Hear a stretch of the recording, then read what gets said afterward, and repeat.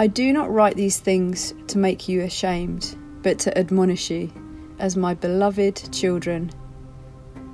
For though you have countless guides in Christ, you do not have many fathers. For I became your father in Christ Jesus through the gospel. I urge you then, be imitators of me. That is why I sent you Timothy, my beloved and faithful child in the Lord, to remind you of my ways in Christ, as I teach them everywhere in every church.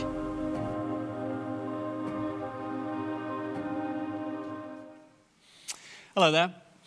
Why do people subconsciously copy other people's accents? Has this ever happened to you? You ever done this? You're speaking to someone who speaks in a different accent, and without thinking, you start going into that accent. You pick up their intonation, their way of saying things, and it can be quite embarrassing if this has ever happened to you.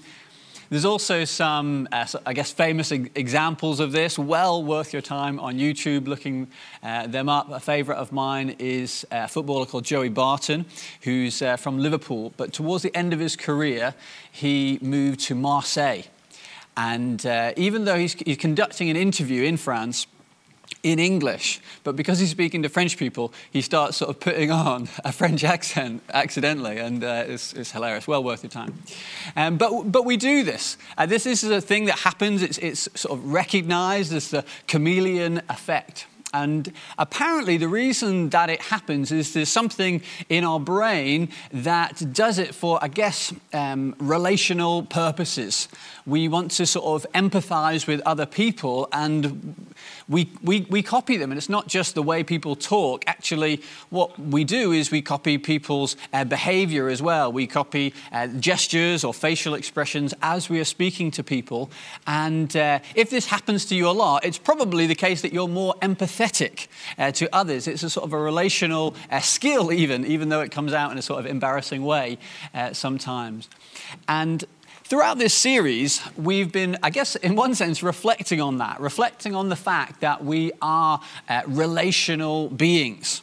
We seem to be hardwired for relationship. And the Bible actually says, yes, God has made us to be relational beings. We relate to one another, but he's also designed us in a way to relate to him. And the fact that we are sociable, the fact that we are relational, is actually points us to we're made for relationship and ultimately for relationship with God. And so throughout this series, we've been reflecting on that and taking the Bible's wisdom of how do we do relationships well? What do they teach us about what God is like and how that can be helpful and challenging even to us? And so today in this last session, we're focusing on this topic of imitation that was mentioned in the passage from 1 Corinthians that we have just heard. And I guess my illustration to introduce this kind of shows that this is copying other people is something that we do accidentally. And it's not just something that we sort of do in a very silly way in terms of accents and that sort of thing. In fact, all our relationships that we have in life, socially, with friends, or in the workplace as well, or with family, they have an impact on what we do. If you think about your life, you think about the decisions that you make day to day, what you wear, what you eat, how you spend your time, even how you talk. Those are not things that you've just sort of come up with yourself. If you reflect on any one of those things and ask the question, who's influenced me in this? Why do I do this a certain way? Why do I eat the food that I'm going to eat today? It's probably because we were brought up eating that food, or we're married to someone and that's what they like and that's what we eat. Or a friend recommended a certain food and now we eat it. Actually, so many of our decisions are influenced by our relationships. We pick it up almost accidentally, without thinking. And it's because, as I say, we're relational beings. But the kind of copying, the kind of imitation that the Apostle Paul is talking about in this passage from 1 Corinthians is not really that sort of accidental. I mean, that is important. And as we have gone through this relational wisdom series, one of the things I suppose we've reflected on is, well, if our relationship with others is going to influence us, well, partly the wisdom that we want to learn is to choose those relationships well, because they are powerful in our lives. But Paul is pushing this idea further. And he actually says, imitate me. There's something very direct. There's something very intentional about what he is saying. And as we hear these words where he says, imitate me, be imitators of me. I think in our day and age, that kind of sentiment comes across as quite odd to us. We're not used to saying that. We're not used to hearing that from people. Even today, as you're tuning in to hear me speak, you're not expecting me to say, what you need to do is just copy me.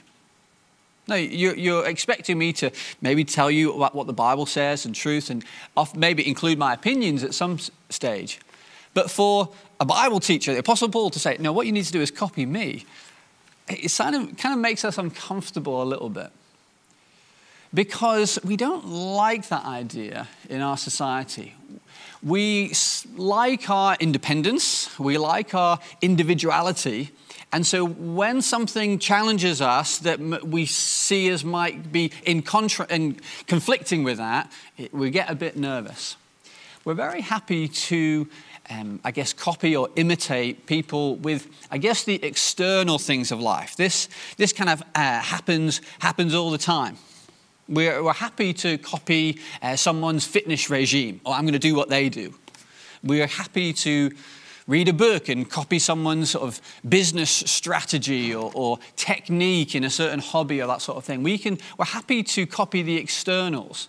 I saw the cover of the Daily Mirror this week, and it had Wisdom of Solomon on the front page, and it made me chuckle. It was actually Stacey Solomon's tips for spring cleaning your home.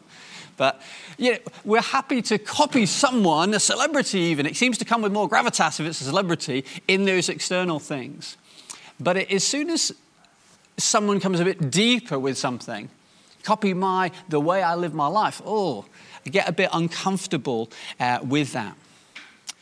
You see, our society says, imitate me with everything superficial, but be yourself with all the important stuff. What Paul is saying in this passage is imitate me in the important stuff.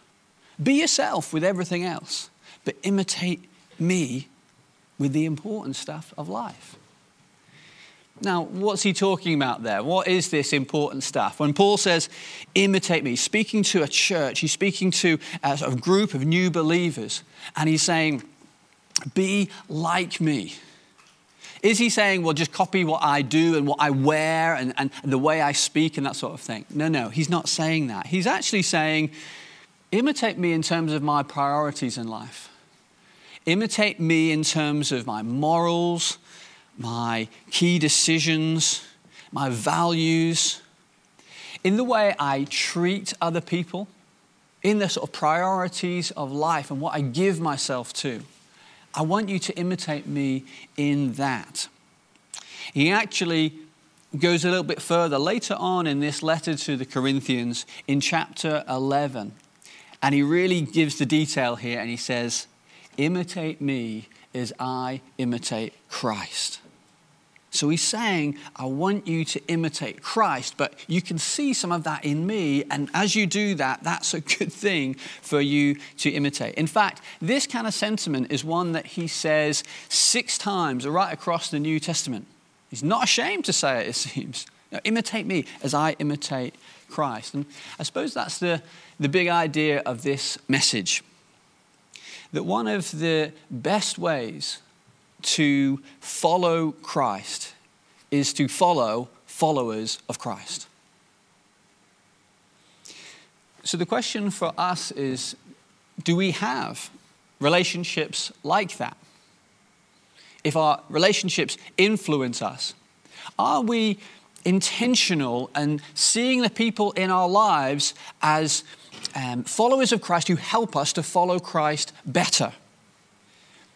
Do we look at those people in our lives and think there's godliness there and seek to emulate that for ourselves? That is what Paul is encouraging us to do, even commanding us to do. Not the superficial things in life, but the really important things that we see in other people, the Jesus-shaped things. Are you looking? Are you looking for Jesus in what other people do and say and the way they live their life and think, actually, I can learn something there. That's what we're pointing towards in this message. Who can you learn from in order to become more like Jesus? Who can teach you? Maybe it's someone in this church, someone in your small group. Maybe it's a friend, maybe it's a family member. Who's going to teach you and encourage you and help you to treat other people with love like Jesus does, and to serve other people and to lay their life down for other people like Jesus does? Who's going to teach you to pray like Jesus prays? Who's going to teach you to be hospitable to others and generous with your time and with your finance? Look to bless others like we see in Jesus. Who's doing that for you? Who's helping with you? Find those people, imitate them.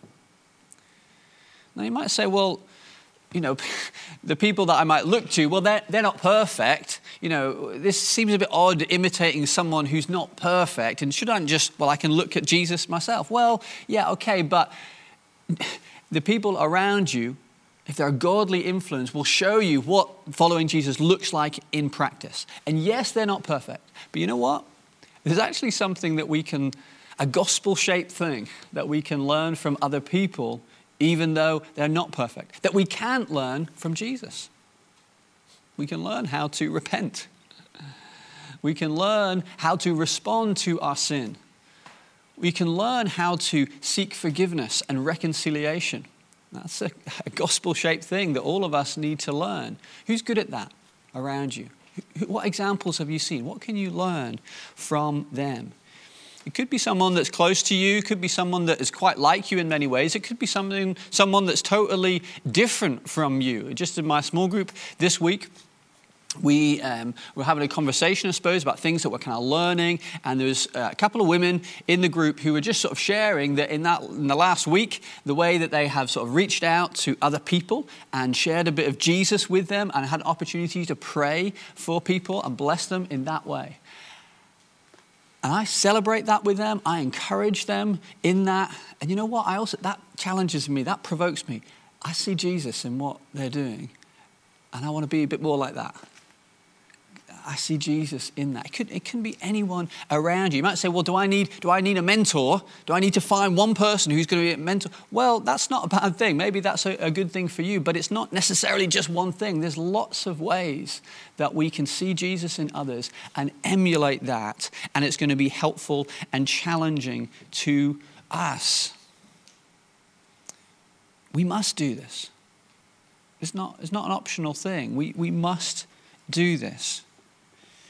We need to do this. It's also a radically countercultural thing.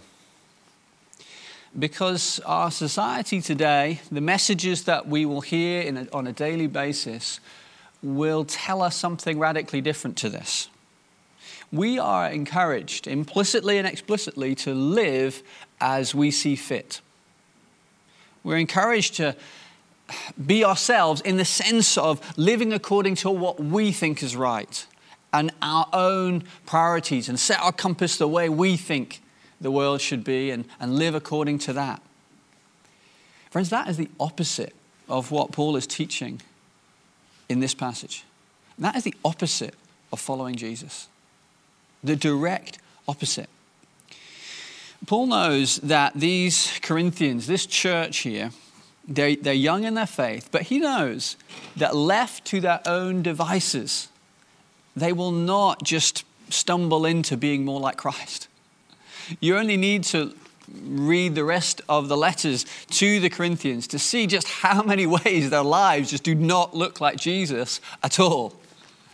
And so he's admonishing them here. He's challenging them. He's coming at them and saying, you need good examples that are going to point you in a Jesus direction. You need that. And friends, we need this as well. We need this type of challenge. We will be sinfully pulled away from godliness through our own sinful and selfish desires. We need this. We need good examples and we need firm instruction. Listen again to that verse 15 there. For though you have countless guides, you do not have many fathers. I read that this week, and what a critique of the age in which we live. You have countless guides, and you do not have many fathers. I mean, in many ways, that's literally true for the society that we live. Children are being raised without the influence of two parents in the home. But much more than that, they're also surrounded by countless guides. They don't have firm instruction about what is right and what is good and what is helpful. But they have countless guides. They have a smartphone, and we all do. We have a smartphone that will tell us anything we want to hear. But what we lack is good instruction, good fathers, good mothers, good people that are going to point us in a Jesus direction. We have so much information and so little wisdom. And so this message is as relevant for these Corinthians as it is for us today, even more so perhaps today. You read the book of Proverbs, the wisdom book in the Bible, and the whole discourse really is from a good and loving father teaching a foolish and naive child and saying, this is good, this is not good. This will do you good in life. This will be harmful and destructive in your life. And you need to follow wisdom. Don't follow the way you otherwise will. And we need to recognize we live in that society. The world tells us, listen to your heart. Sounds nice. The Bible says the heart is deceitful and will lead you astray. The world says follow your instinct. The Bible says follow God's word. It's a lamp to your feet. And the world says be yourself, however you define that. God's wisdom to us is be like Jesus. Be like Jesus. You know, when someone stands up perhaps in an education or parenting context and says, you know, we really just need to learn from our children. Our children can teach us so much. When someone says something like that, everyone's, oh yeah, that's really right. Now, of course, okay, kids say funny things. You can learn a bit from them, okay. But that type of sentiment is the opposite of what God's instruction to us. Now, God's instruction is left to ourselves, we are naive and foolish, and we need God's help to push us and challenge us and provoke us and to lead us towards Christ-likeness and walk in his wisdom. We have not, even those of us who have been a Christian for many years, we have not graduated from this. And we need to hear Paul's words where he says, I admonish you as my beloved children. And so we ask the question again, why do we need good examples in our lives to imitate? Why do you need that? You need that because left to your own devices, you are a fool. You are prone to do foolish and sinful and selfish things. And you need good people around you who are going to point you away from foolishness and towards Christ-likeness. That's what we need. It's very easy to be yourself. And when we're surrounded by a message of be yourself, you don't have to get out your bed to be yourself. That's easy. And, friends, I am so prone to that, to foolishness. I have to recognize the fool in me as well and say, you know what? I'm called to something more. I'm called to something more than that. Jesus has come into my life and he is leading me towards becoming more and more like him. And I need to recognize the way in my life that is foolish and is sinful and is selfish and change and turn to Jesus. The world says, be yourself. Jesus says, be like me. I don't know about you, I need help. I need help with that. Being yourself, that's easy. Anyone could do that. I need help to be more like Jesus. I need people around me that are going to help me and provoke me and challenge me. Our senior pastor here, Joel, who preaches a lot of the time, I don't particularly want to dress like Joel, and he doesn't want to dress like me. I don't want to imitate even actually his style of preaching, even though I've learned a lot from Joel in terms of preaching, because he has his style and I have mine. And we're not talking about imitating the superficial things. But let me say this, Joel prays more than I do. And his example in that is a provocation to me. I know I am lazy and ill-disciplined much of the time. But I can see in Joel that he's more committed and more devoted in that area. And I watch his life and I pray with him for the chances that I get, because it helps me. And maybe he's always going to be a little bit ahead with me in that area. But I know in that respect, if I'm more like him, I'm going to be a bit more like Jesus. And that's good for me. We need that type of example in our lives. Who are your fathers? Who are your mothers? Might be people even that are younger than you. But are they further on? Can they teach you something about following Jesus? Imitate their Christ-like character. There's not one way of being a godly man or a godly woman. Don't mishear me today. Let me say again, be yourself in so many ways. You know, the way you want to speak and eat and the hobbies that you have and your interests and all those sorts of things. Where I'm not pointing towards just everyone being exactly the same. No, be yourself. Be free to be yourself in all those things. I'm talking about Christ-like character. How do you love people? How do you pursue God in your life? Who's helping you with that? Before I finish today, I just want to underline one more point, because I've been talking a lot about example and seeing others an example that point us towards Jesus. But it's important that we understand imitation in the context of salvation, because imitation without salvation is going to be crushing for us. You know, many people see Jesus as a great example. Well, Jesus has provided us an example of how to live. You know, Gandhi, he said that. Jesus' life, his death on a cross, what a great example of humanity. If Jesus is just your example, if you're trying to live just like Jesus, you're not going to get there. That example is going to be crushing to you, because you're never going to achieve that. So what am I talking about? Well, interestingly, the Apostle Paul doesn't actually say, follow Christ's example here. He says, imitate me and my ways in Christ. He's talking about the way of Christ, the path of following Christ that begins with being in Christ. Starting from receiving Christ first of all, and then following in his ways.